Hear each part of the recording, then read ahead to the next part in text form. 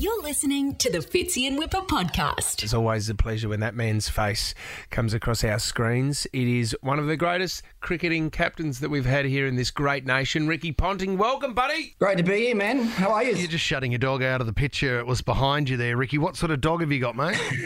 Yeah, little yapper, little cavoodle we've got. Anyone comes in the front door, thinks it's a guard dog. As soon as you open the door, it jumps all over you and licks you to death.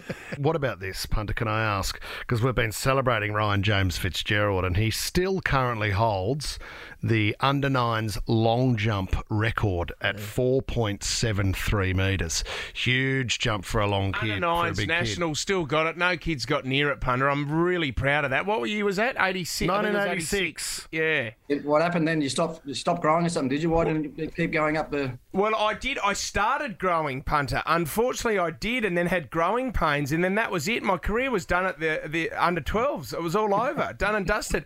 You had a couple of records in the backyard with your brother. What's the biggest score that you made with your brother in the backyard, Ricky?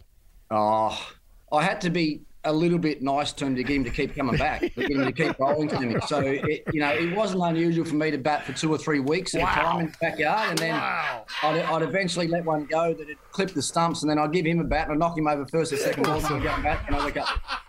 So they always, Dad always used to say that generally when you got 2 boys in the family, you generally have one good batter and one good bowler. Well, my brother got used to bowling and became pretty good at it because it's pretty much all he did for the whole holiday. How good is that? Did you star in Little Ats though, Ricky?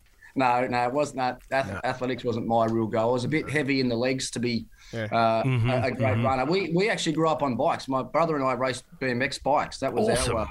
That was our sort of activity during the year. Mate, Father's Day is a very, very special day. It's coming up. I forget about this every year.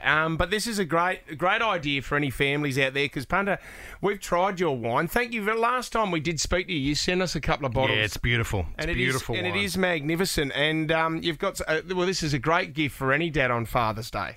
Yeah, look, we've been doing this for 2.5 years now, boys. Rihanna and I sort of started our own journey into the Australian wine industry 2.5 years ago. It just happened to coincide with when lockdown and COVID hit Victoria. Is that a good thing or a bad thing? Well, it wasn't the ideal time to launch, but as far as wanting to sit home and have a drink was probably a pretty good time. So a lot of people actually rushing out and buying wine at that stage. So, yeah, look, it's been a great journey for us to work on, a passion project together, which is, something we've never really done before in business life. We've had our own charity foundation that we've had a lot of success with and worked on together, but now with our own wine label, it's been, great fun. And what we tried to do with the brand is tell a bit of a story of me and my upbringing and where I'm from, and also tie a bit of cricket into it. And Ben Riggs, you probably know, yes, Ben at South Australia, based up in McLaren Vale. He's our winemaker. So part of the story is tying sort of South Australia in with Tasmania as well. We've got 2 Tasmanian wines in the range, a Pinot Noir and a Chardonnay. And the particular wine that you're talking about there, the 366, which is our icon wine, is just the big one. Just won